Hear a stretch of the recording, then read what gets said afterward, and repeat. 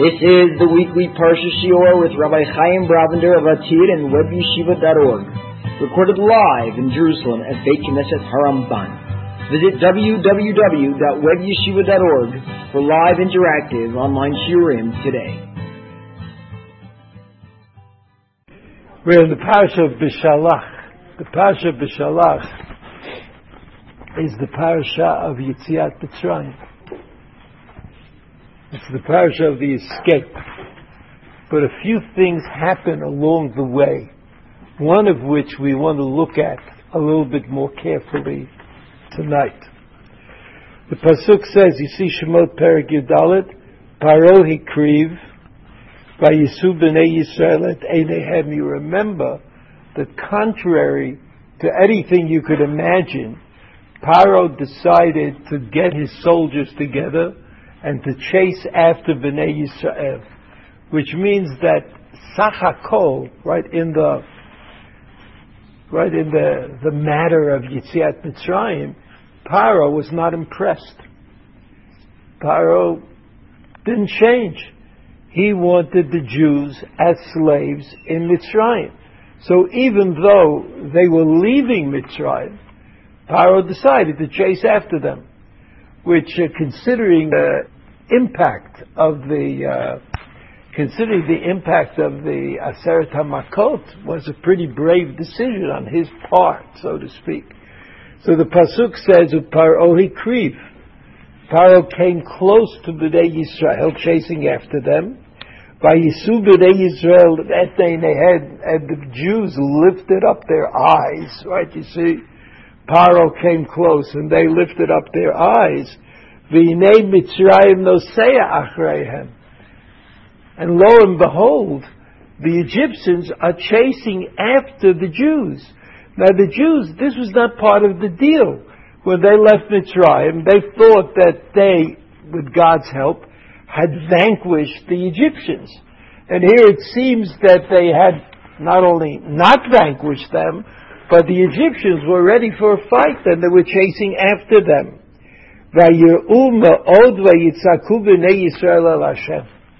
They were afraid. I mean, what were they afraid of? They were afraid that at this point, somehow God either had abandoned them, or God was not able to deal with the problem. Nevertheless, they screamed out to Hashem. They davened. I think we would call it davening. They screamed and yelled their davening. Even today there are people who scream and yell when they daven.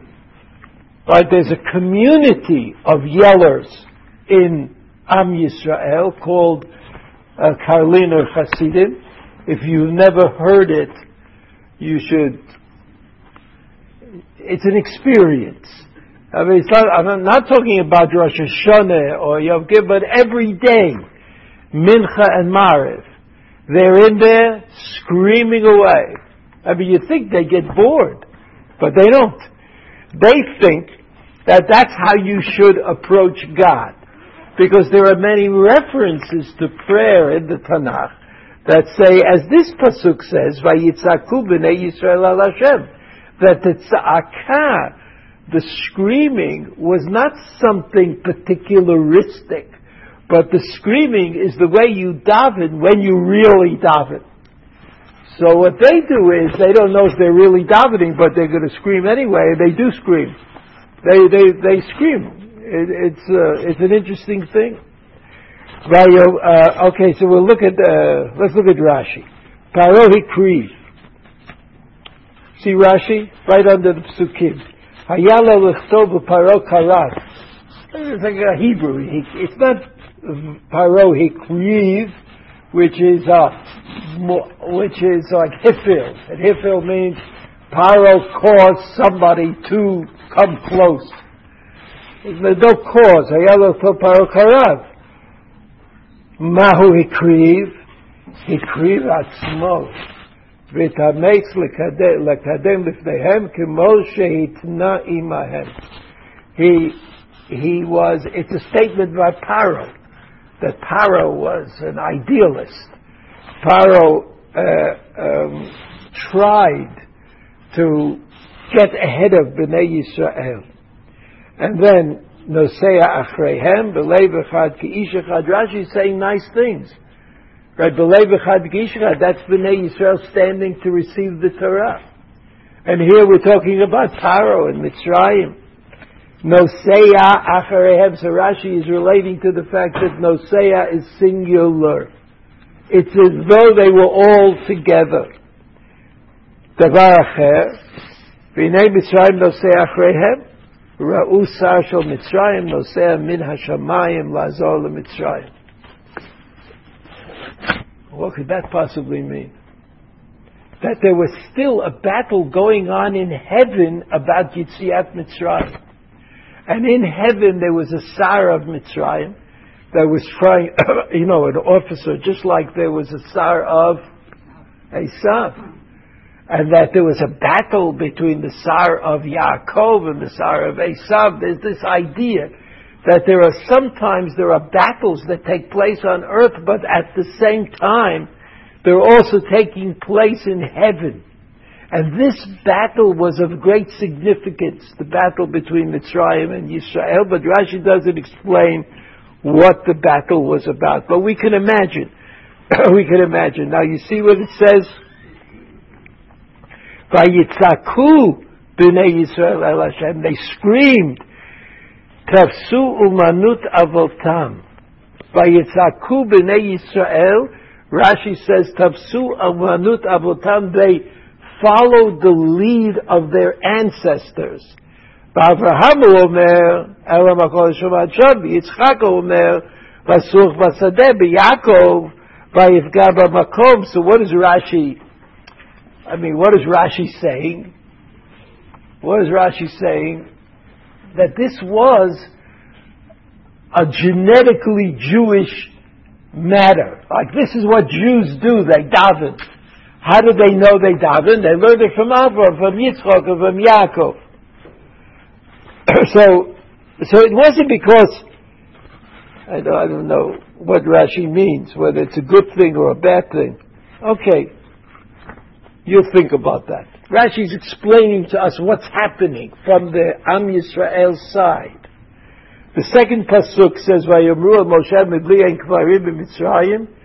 Is it that there are not any graves in Mitzrayim? L'kachtanu lamut b'midbar, that you brought us out here to die in the desert. Mazot asita lanu lo tziyanu b'Mitzrayim. What an attack! What an attack against Moshe Rabbeinu on the day that they left Mitzrayim, after the 10 plagues. To me, it's inconceivable. Can you imagine this discussion? Here's Moshe Rabbeinu leading the Jews. Here are the Jews. Here are the Egyptians running after the Jews. Are saying, "Boy, this is like we came in the wrong way. Where's that? That map that tells us where to go? We're in the wrong place." Rashi says, "Hamibli ein kvarim b'chim machmat chesron kvarim she'ein kvarim Mitzrayim likavesh sham v'chnachtanu misham." I mean, it's what do you call this? Sarcasm.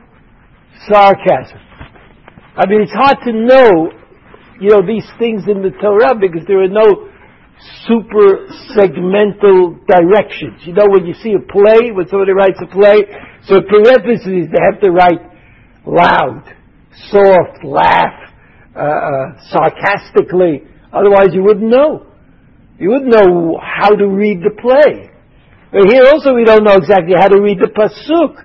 But Rashi seems to say that it's sarcastic. I mean, you brought us out here because there's nowhere to get buried in Mitzrayim. It's like a waste of time. Pasuk Yud Bet.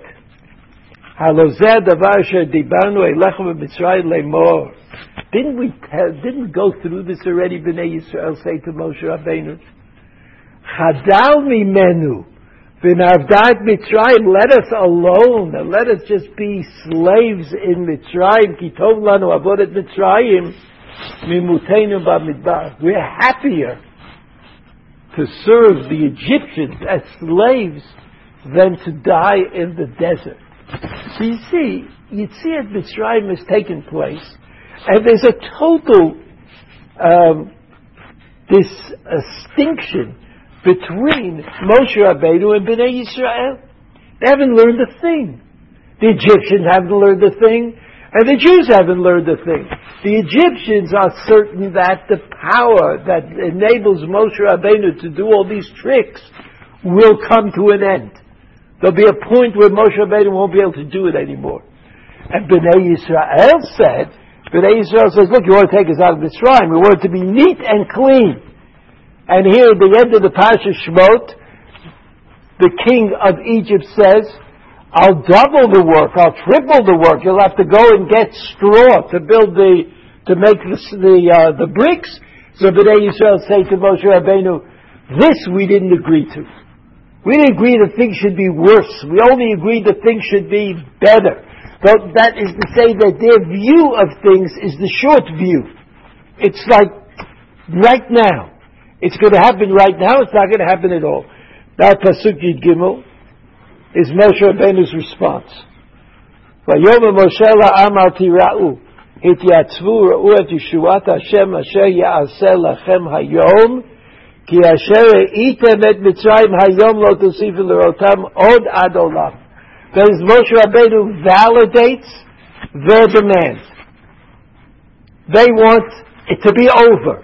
They don't have anything to do with Mitzrayim. They want, Yetziat Mitzrayim to be a clean break. And so Moshe Rabbeinu says, that's exactly what's going to be. It's going to be a clean break. You won't see them again. It's all going to come to an end. Look, what? Exactly the same words they used to Pharaoh. But now he's saying it El Ha'am. Al tira'u, do not fear. Hityatzvu, stand up tall. U'ra'u et Yeshuat Hashem, you see the salvation from God. Asher yaseh lechem hayom, ki Hashem reitem et Mitzrayim hayom, lo tusifu l'rotam od ad olam. And this is what Rashi says. Look at Rashi. Where's Rashi? Yud Gimel. Asher yitem et Mitzrayim, masher yitem otam. Eino ela hayom. It's true you see the Egyptians coming after you, but today is the last day that you're going to see this sight. Hayom u'shita otam lo tosifu od. It's not going to happen again. So you see that there's like a delay in the understanding of the Bnei Yisrael of what's happening, but Moshe Rabbeinu validates the fact that Yetziat Mitzrayim is taking place right now, and that Yetziat Mitzrayim means the end of any relationship with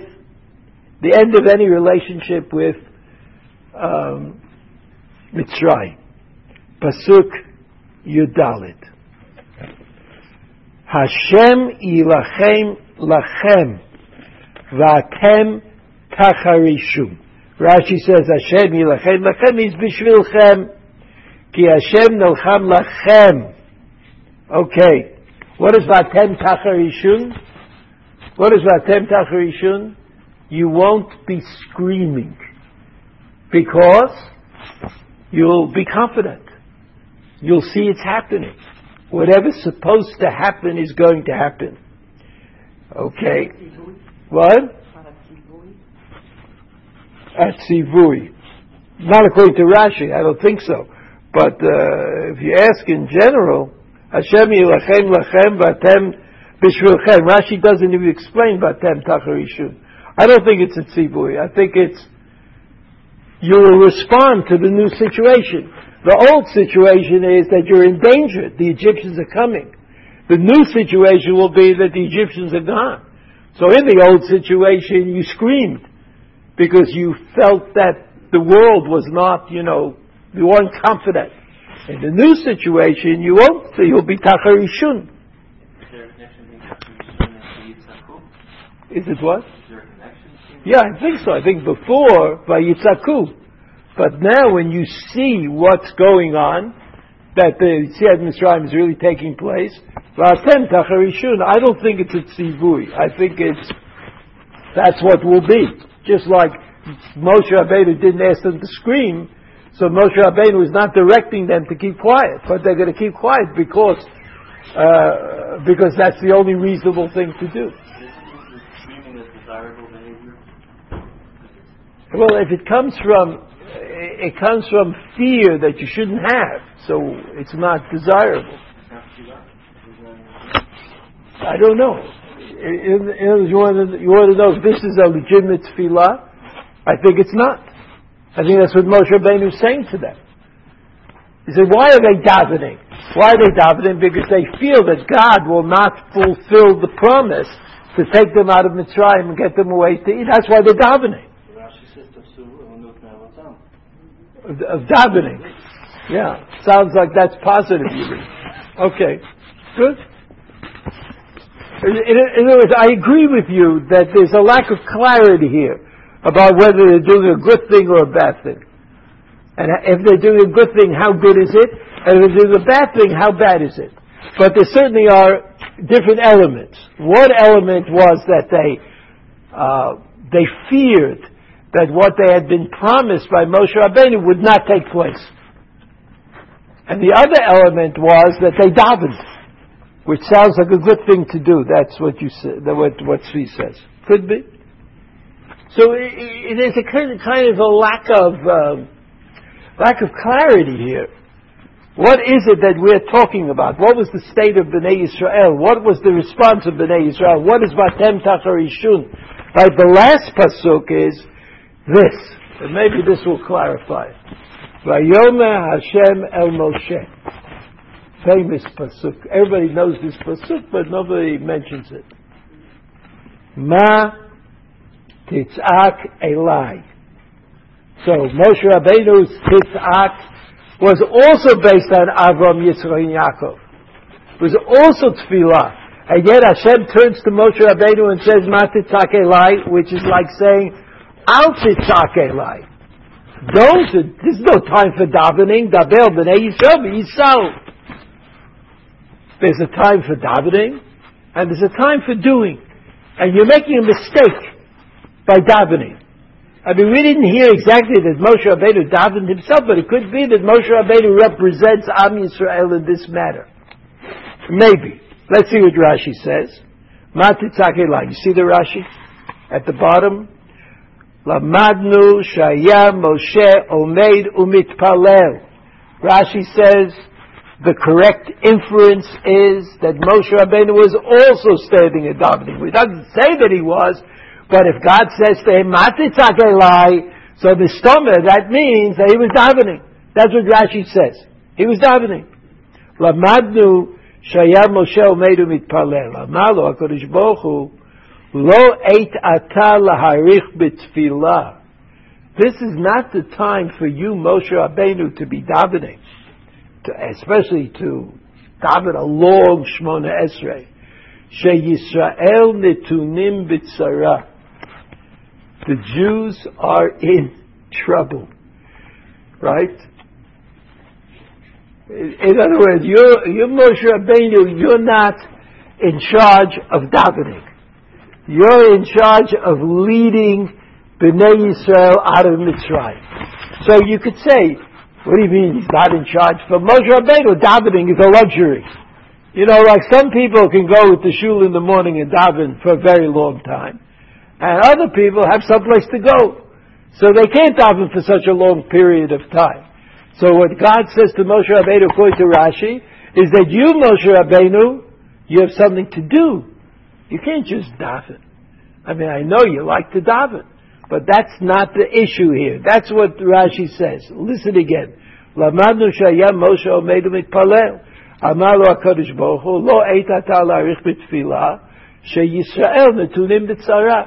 What's the tzara of Bnei Yisrael? That they think that the Egyptians are going to do them in somehow. So what is the job of leadership?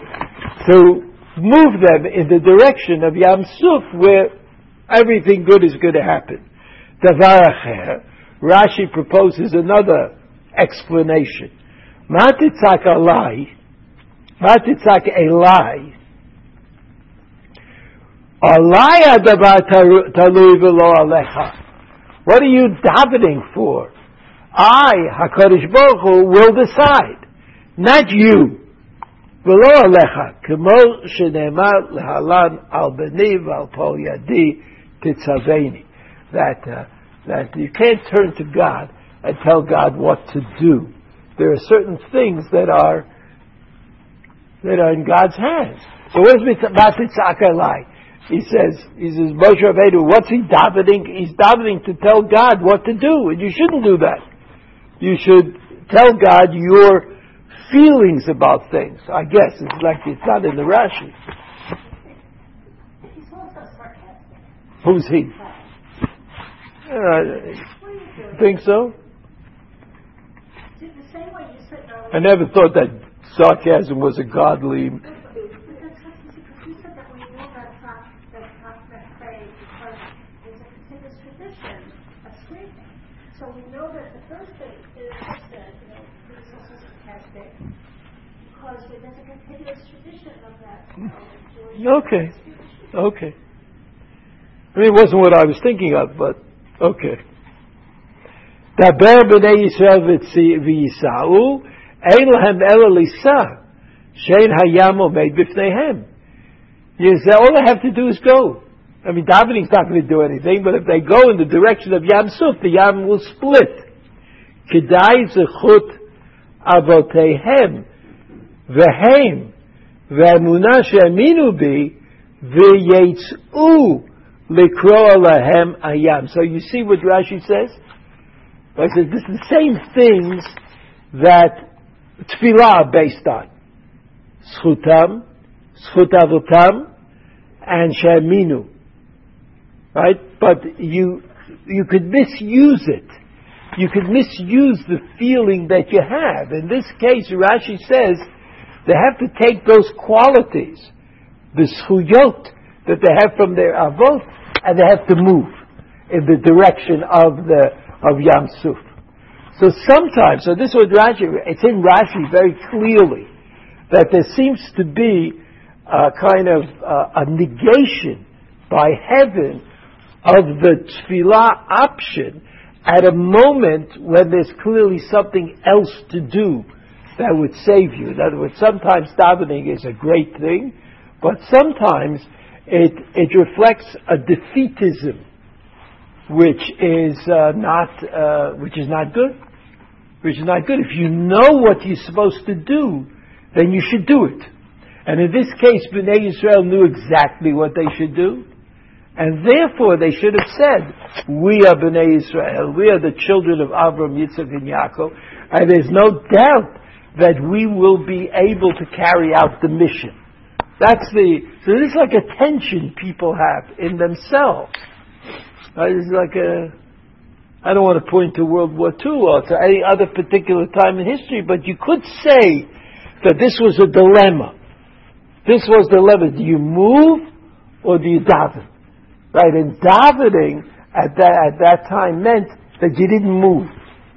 Good, bad, understandable, not understandable. Who are we to make a decision? All those things go into it somehow. Okay. Now let's look at the Ramban. Because the Ramban is also going to be responding to the way Rashi read the Chumash. Right? Sometimes the Ramban says, I don't like Rashi. I do like Rashi. So, but even when he doesn't mention Rashi, he's always got it in mind. He's always thinking about Rashi, saying, in spite of Rashi, I'm going to write a different commentary. I mean, you have to understand that the Ramban says so in his introduction, not the long introduction to the Torah, but the poetic introduction to his commentary, which is printed in every Ramban that I know of, in the Mikraot Gedolot or in the separate text of the Ramban. There is a poem that precedes the commentary in which he explains what he's going to do. So he explains, one of the things he says is, look, it's all based on Rashi. You start out with Rashi, and then you say what you said. So here, even though Rashi has explained everything to us, the Ramban has something to say. So let's see what the Ramban says. I'll try to go through it. It's a little bit... Einenu nireh ki b'nei adam atzoakim el Hashem ha'oshiam yivatu b'Yeshua salahem v'yomru ki tov lahem shelo etzilam. He says, I don't get it exactly. If you have people who are clearly under the aegis of God, after all, there were 10 makot, and some of the makot, there were miracles within miracles. That means the makah only affected the Egyptians, but didn't affect the Jews. He says, can you imagine that people who are being saved would say, Ki tov lahem shelo hitatzilam, that they would be happier not being saved? They said, you brought us here to bury us here. What about there aren't enough graves in Mitzrayim? I mean, the Ramban doesn't understand it. It seems crazy to him.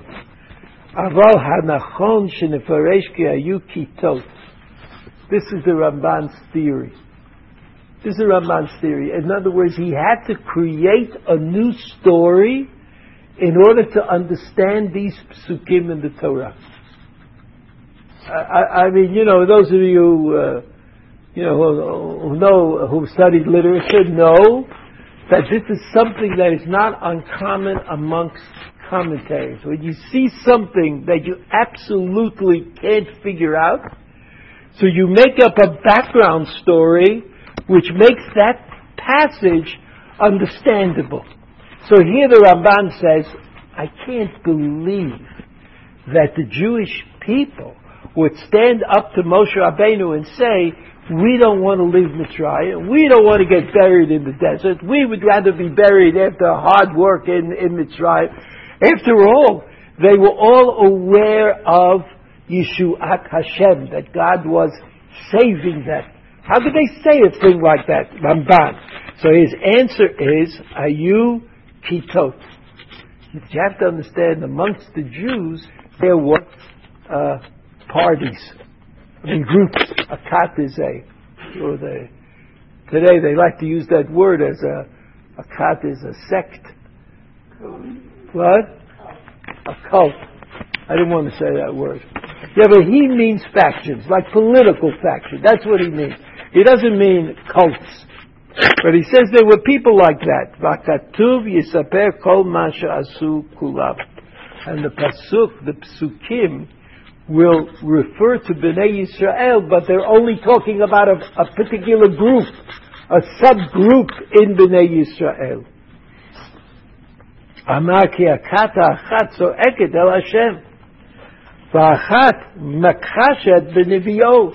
One group is screaming to God to help them, and the other group is taking a stand against the prophet. That's Moshe Rabbeinu.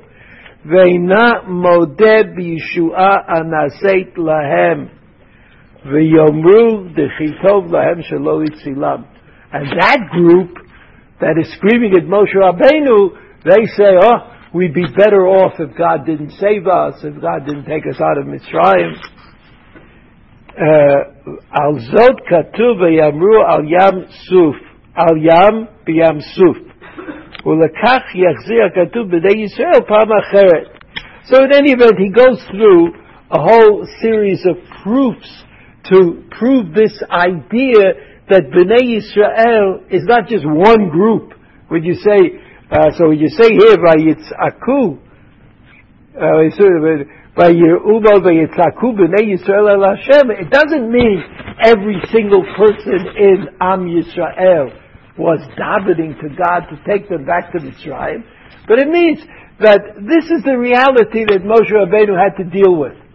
And therefore, when Moshe Rabbeinu finally made a decision, he said, let's go forward to Yam Suf, there were enough people in Bnei Yisrael who were willing to follow Moshe Rabbeinu, that the few people who were opposed to this were not able to carry the day. So if you turn the page,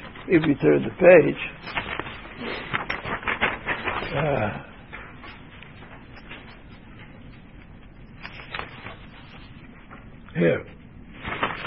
If you turn the page here of the Ramban on Pasuk Tetvot, you see in the middle of the paragraph there, Matitzak Elai. Omar Rabbi Avram, that's the Ibn Ezra, Ki Moshe Keneged Kol Yisrael Shayu Tzoakim Lo. The Ibn Ezra says Matitzak Elai, it's addressed to Moshe Rabbeinu, but really it's about all the Jews who were screaming and davening to God that they should go back to Mitzrayim. That's the Ibn Ezra. The Ramban himself said, who was screaming? A small group of people, a party, a subdivision. Amar Rabbi Avram ki Moshe keneged kol Yisrael shayu tzoakim lo ki Moshe amar ve'etzaku b'nei Yisrael al Hashem v'im kein lama amar ma titzak elai. So why did God say to Moshe Rabbeinu ma titzak elai singular when we're talking about Am Yisrael? And as far as Am Yisrael is concerned, according to the Ramban, right, he said Ra'ui lehem litzok. They have every right to daven. They were afraid, so why shouldn't they daven? V'ulai yomar matinichem litzok daber lahem v'yisau. It's as though God said to Moshe Rabbeinu, look, I know that you think that they're doing a good thing by davening, but you shouldn't let them. Get them going. Daber lahem v'yisau ki kvar amarti lecha v'kavda b'paro. I've already told you that Paro is going to be in trouble here. Raboteinu amru shayem Moshe tzo'ek u'mitpalel v'hu anachon. Against the Ibn Ezra. The Ibn Ezra says, Ma titzak elai refers to all of Am Yisrael. Chachamim said, Ma titzak elai refers to Moshe Rabbeinu. Ki lo yada ma yaseh.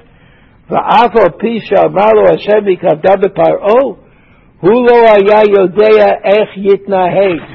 though God told Moshe Rabbeinu that Paro is going to have a lot of difficulty, he didn't know how things were supposed to work out. He's standing on the edge of the sea, and Paro is coming after them.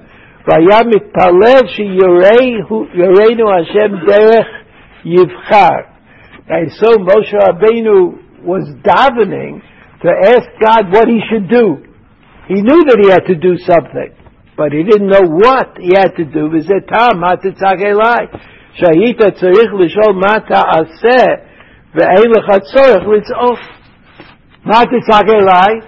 should have been that Moshe Rabbeinu asked God what to do. That's not a prayer.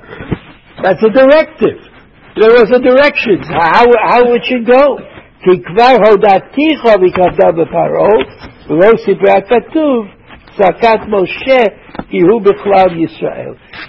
the Jewish people, according to the Ramban, the Jewish people were screaming because they were really unhappy, and Moshe Rabbeinu joined in the screaming. So God said to Moshe Rabbeinu, according to the Ramban, Ma titzak elai, why are you screaming? You know that it's going to work out. So Moshe Rabbeinu said, well, I don't know what I'm supposed to do right now. Okay, but you don't have to scream. You could just ask me politely, what should you do? Where should you go? Etc. So we see that all of this business is troublesome.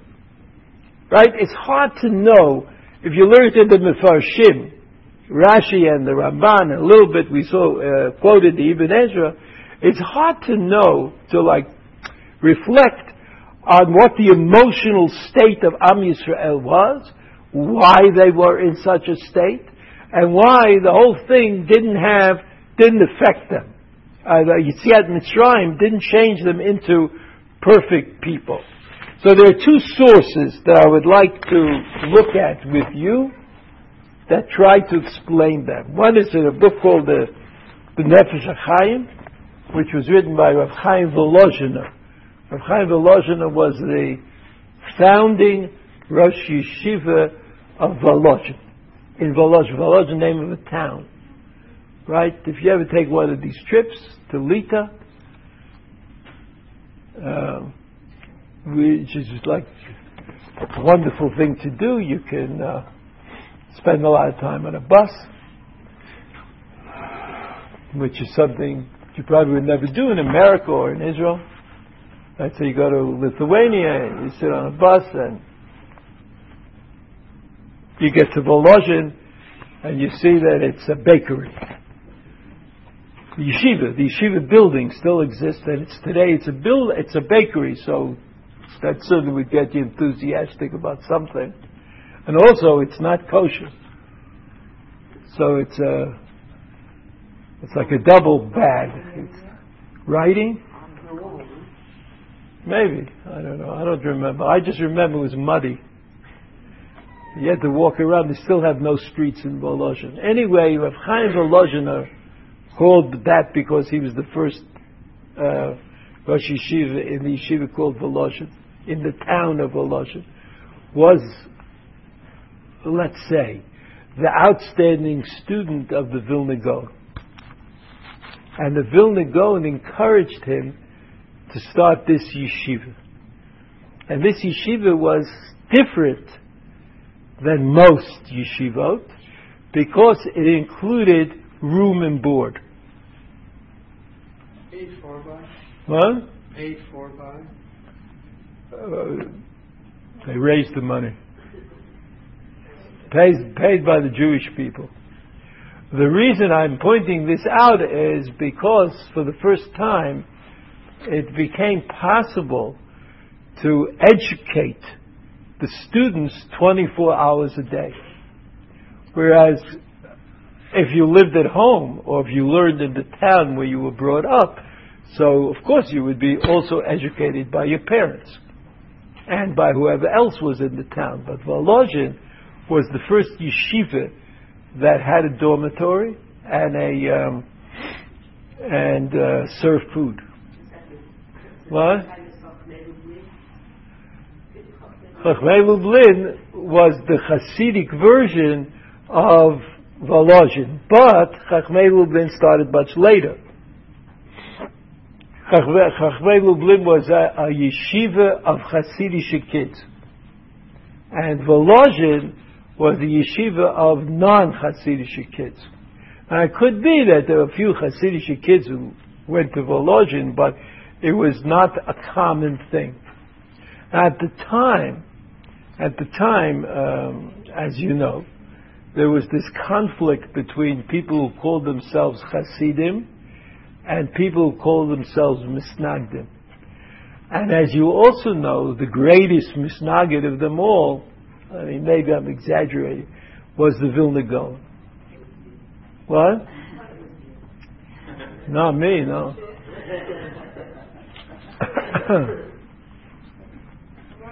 The Vilna Gaon was very strongly against Hasidut for whatever reason. It remains a little bit of a mystery about why he was so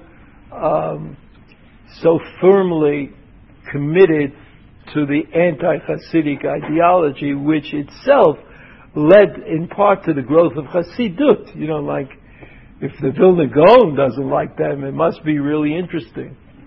So I think that that's what happened.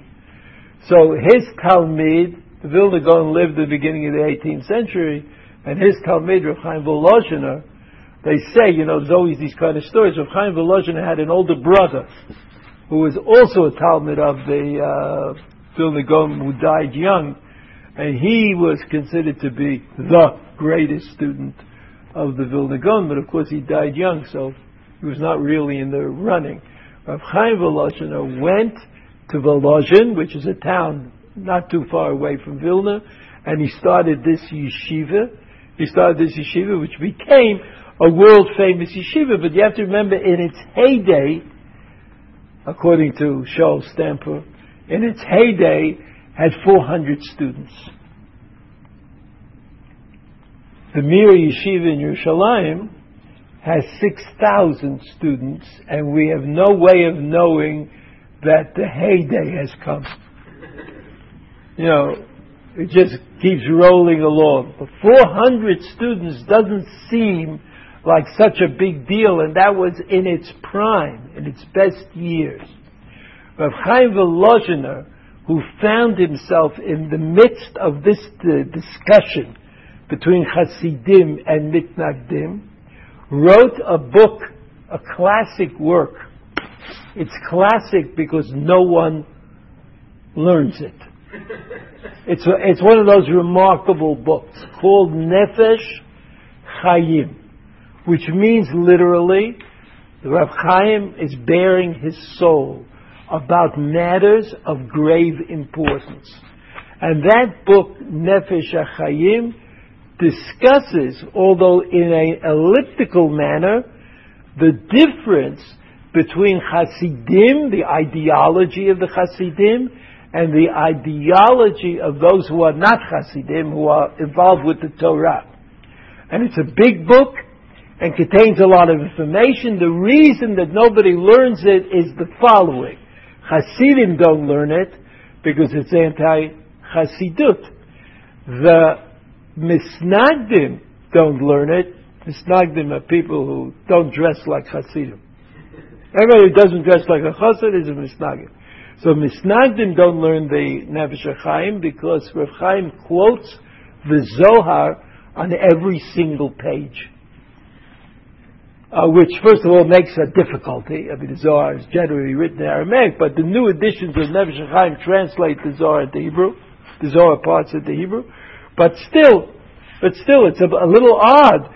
Where the Zohar is a book that the Hasidim like more than the Misnagdim, and here you have the Nefesh HaChaim seems to be an advertisement for the Zohar, so it's a problem. Nevertheless, in spite of all of this, I want to tell you what the Nefesh HaChaim says about us, about our problem.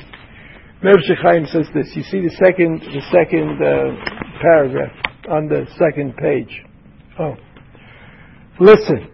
V'lechem b'eit kriyat Yam Suf. Amar hu yitbarach leMoshe ma titzak elai deber b'nei Yisrael v'Yisau. Right? God said to Moshe Rabbeinu, ma titzak elai. This is Nefesh HaChaim Shar Aleph, the first section, large subdivision, the 9th chapter. But Selomar, B'didhu Talia Milta. B'didhu, him. Who's him? Moshe Rabbeinu. Talia Milta. Everything depends on Moshe Rabbeinu. How so? She'im hema yiyu betokef ha'emunah. He means all of Bnei Yisrael. That it all depends on Moshe Rabbeinu and Bnei Yisrael. Right, and that's what it says in the Pasuk. Remember the Pasuk? What happened after Kriyat Yam Suf? V'yaminu b'Hashem u'b'Moshe Avdo. That's what the Nefesh HaChaim is talking about. She'im hema yu b'tokef ha'emunah v'bitachon. If Bnei Yisrael are filled with faith and trust, v'yis'u haloch v'azasor el hayam samuch lahem lo yirah. He says if they have faith and they have bitachon, then they'll be able to go el hayam without fear. Me'otzem bitchonam shevadai yikara lifnei. So what is it that the Nefesh HaChaim is explaining to us? That even though Bnei Yisrael knew in their heads that what was supposed to happen was Kriyat Yam Suf, that the Yam Suf would split and they'd walk in dry land, in fact, when they saw this Yam, they saw the sea, they were not in perfect faith that this would happen. And so they started davening. They were davening because they were concerned. And so the Nefesh HaChaim says, Az yigremu al yedei zeh ta'orut lemala. He says the way it really works in this world is God promises that the sea will split. But that doesn't mean that the sea will split. What's the condition for the sea splitting? You, Bnei Yisrael, you have to want the sea to split. You have to believe the sea will split. Only then will the sea split. Because according to the Nefesh HaChaim, a divine promise is not about God proving something. God can split the sea. A big deal. God can do anything. So splitting the sea is of no consequence. The promise of splitting the sea was given to Bnei Yisrael only because they had to make it into an article of faith. They had to believe that the sea would split. And if they believed that the sea would split, then it would split. That was the deal. That's what faith is about. Faith is not about letting God do it. Faith is about making sure that you desire God to do it enough that God will do it. And that's what he says. שיעשה להם הנס ויקרא לפניהם וזהו. He quotes a pasuk in Shir Hashirim, Lesusati, Berichbi, Paro Demisich Rayati. There's a pasuk about how there's a somehow comparison of Bnei Yisrael to a sus, Rotzelomar, to a horse. Kemo besusi, Richbi, Richbei Paro, Shehefech minhago shel olam. The minhag shel olam, the way it usually is, that the rochev magnig sus, that the rider on the horse directs the horse. Ubeparo v'chelo hasusin higed rokvo k'mosher amurazal kach dimiticha v'imshilticha rayati al zeha open mamash sha'at shani rochev aravot. So God says, even though I, God, am rochev aravot are clouds in the heavens, like God is above all the heavens, and kol zekemi yochol at manhig oti al yedei ma'asecha. Nevertheless, who's in charge of the way the world goes? Man, Bnei Yisrael. They're in charge because the world, heavenly world, is susceptible to faith. That's what it's susceptible to. שעניין התחברות כביכול העולמות הוא רק כפי עניין התעוררות מעשיך לאן נוטים. That means that we have control. Ultimately, we have some kind of control. And therefore, when God says that something will happen, it will happen if we want it to happen. And therefore, Matitzak Elai, the Pasuk says, the tza'akah of Bnei Yisrael indicates that they, Bnei Yisrael, were not confident, that they didn't have faith, that they were not expressing some sort of level of faith when they stood and davened before God. So you see that davening has different aspects to it. And sometimes davening can paralyze you. It's counterindicated. Not faith, not bitachon, not emunah and bitachon. That's not counterindicated. But either you believe God will do what God has promised, or you say, gee, I don't really know if God will do what God has promised, and therefore I plead with God that something good should happen. So this was the issue according to the Nefesh HaChaim. Ma titzak elai, you're davening the wrong kind of davening.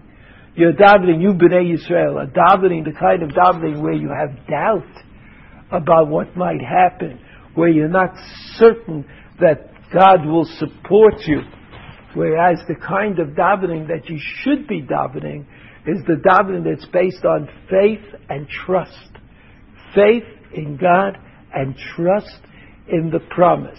In fact, as an aside, I would say that this idea that we, Am Yisrael, have to have faith in the promise is the most critical part of the faith learning process of Yetziat Mitzrayim. Because Yetziat Mitzrayim says that people had to come to the conclusion, were asked to come to the conclusion, that no matter how bad it looked from day to day, that the end was clear. That they knew what would happen. That the promise to Avraham Avinu would be, in fact, done and taken care of. That's what the Nefesh HaChaim says. Who? Did God promise them in advance that He would... Avraham Avinu. The Red Sea? No, not the Red Sea, but you see at Mitzrayim. V'kavda b'Paro. It says v'kavda b'Paro b'chol chaylo, that Paro will not be successful. It says b'Feirush. Maybe it didn't say Yam Suf, but it says that Paro would not be successful. The last source who tries to explain this to Shemi Shmuel, the Shemi Shmuel is Bornstein. His name is Bornstein. Shmuel Bornstein, who was the Sochat Shover Rebbe. His father was the first Rebbe in Sochotchov, and his father was a Talmud of the Kotzker, outstanding Talmud of the Kotzker Rebbe, and he married the Kotzker's daughter.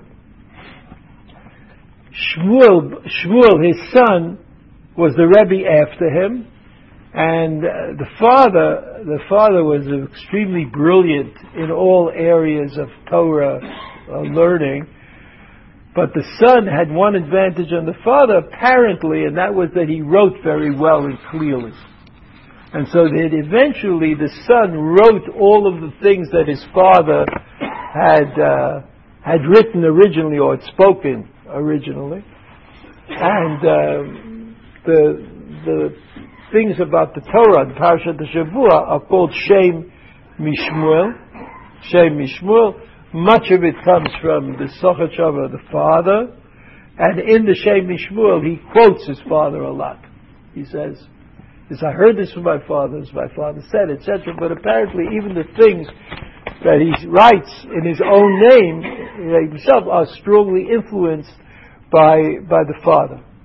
So that's Sochachav. His name was Bornstein. He lived 100 years later. 100 years later than the Nefesh HaChaim. Okay? So this is what he says. The Shem Shmuel. He puts in that word Tmimut. Tmimut means Tomim Tiyem Hashem Elokecha, means don't try to manipulate God. Don't try to manipulate God. That's called Avodah Zarah. Avodah Zarah means you say, okay, God, I need something good to happen to me here, here's lunch. Or something like that. That's called manipulation. Tmimut means that you don't try to manipulate God. Whatever God presents you with, that's what's supposed to happen.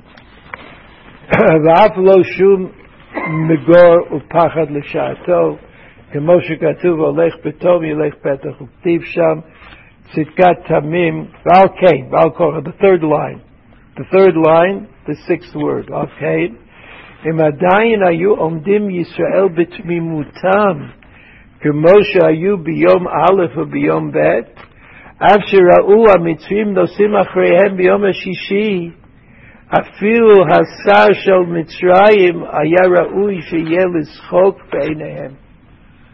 He says, if the Jews were as they should be, if they had this tmimut, if they had this faith in God, and they saw the Egyptians coming running after them, and Paro was in the lead, and there was in heaven, they saw the Sar Shel Mitzrayim, they would have looked at it and laughed. He said, look at this. They think they could beat us when God is on our side. Achar shekvar ra'u beinechem makat bechorot sheshavu כרגע פגריהם מביתים והיה להם לפתוח בקודש ברוך הוא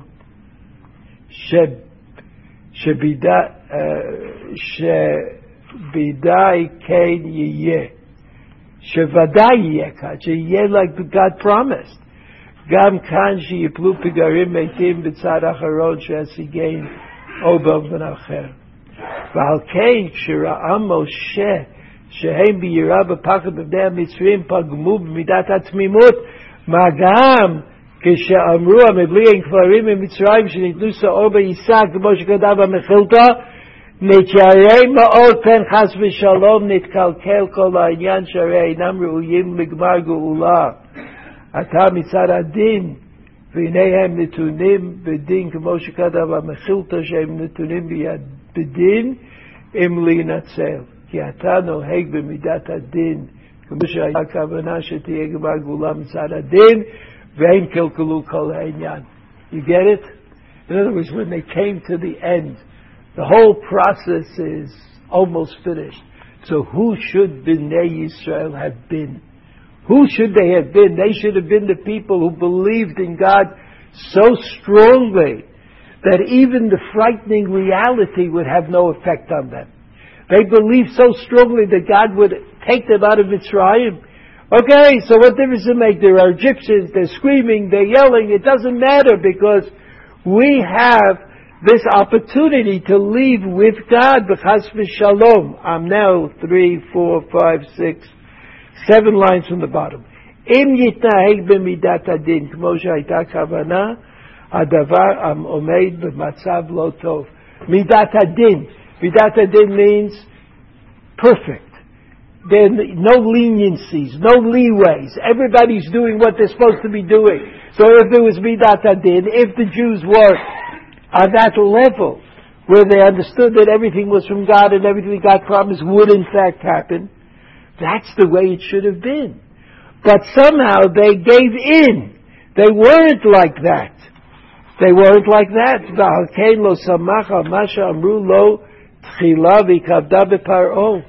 And therefore Moshe Rabbeinu and Bnei Yisrael were not clear about this. It's true, it says that Paro it'll be difficult for Paro, but we weren't sure any longer whether we deserved that, whether we deserved that kind of positioning by God.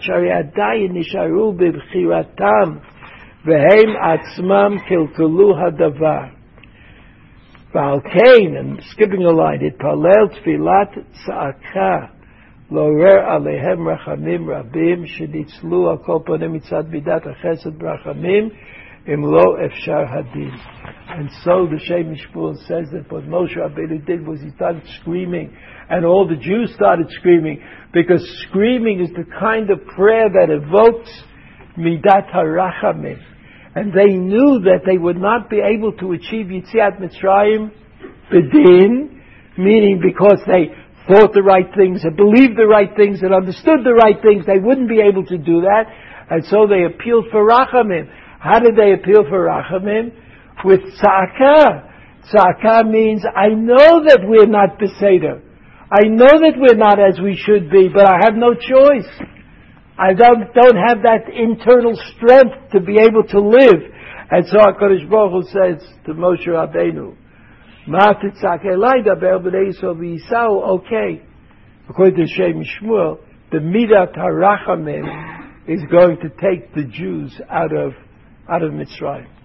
And that is the beginning of the story. You put all this together, it's the beginning of the story.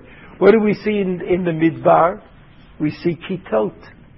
We see sects. There's Korach, Va'adato, against all of Am Yisrael. We see people who could not make it the Midat Hadin, because after all, if you make the golden calf, what should happen is that everybody should be killed, disappear. What do you need Am Yisrael for? But that somehow God says to Moshe Rabbeinu, the Yud Gimel Midos of Rachum, Hashem Kel Rachum V'Chanun, that the continuation of Jewish history is not going to be dependent on din, which means the letter of the law, which is the way HaKadosh Baruch Hu wanted Yetziat Mitzrayim to be, because that would have created a new element not for Am Yisrael, but a new element in the world, something that the world had never seen. And so Matitzak Elai, the Bnei Yisrael v'Yisau, is a response, according to Shem Shmuel, is a response to the prayer of Moshe Rabbeinu, which was, take us out of Egypt, berachamim. We're not able to go along with this idea that it all depends on din. So, we're not able to go along with the idea that it depends on din, but we have to beg God for Yetziat Mitzrayim of Rachamim. That's the point of the Shem Shmuel. So according to the Nefesh HaChaim, people had to understand that their responsibility was far-reaching in Yetziat Mitzrayim. They weren't just there to, God would open the gates and they would walk out and go to Har Sinai. But they had to believe that God would do that. They had to trust that God would do that. And that belief and that trust would ensure that Bnei Yisrael would leave Mitzrayim. According to the Shem Shmuel, there's a different issue. And according to Shem Shmuel, they somehow had already given up the exalted idea of Yetziat Mitzrayim, Torah's din, judgment, which means that everything is done perfectly. God does what God does, and Bnei Yisrael do what Bnei Yisrael do. But Bnei Yisrael lost the ability to see themselves as appropriate for divine justice, and therefore they begged for Yetziat Mitzrayim of Rachamim. And this happened again and again in the history of the Jewish people until they came to Eretz Yisrael. It happened with the golden calf, right? The Egel HaZahav. It happened again several times in the Midbar. Have a good Shabbos.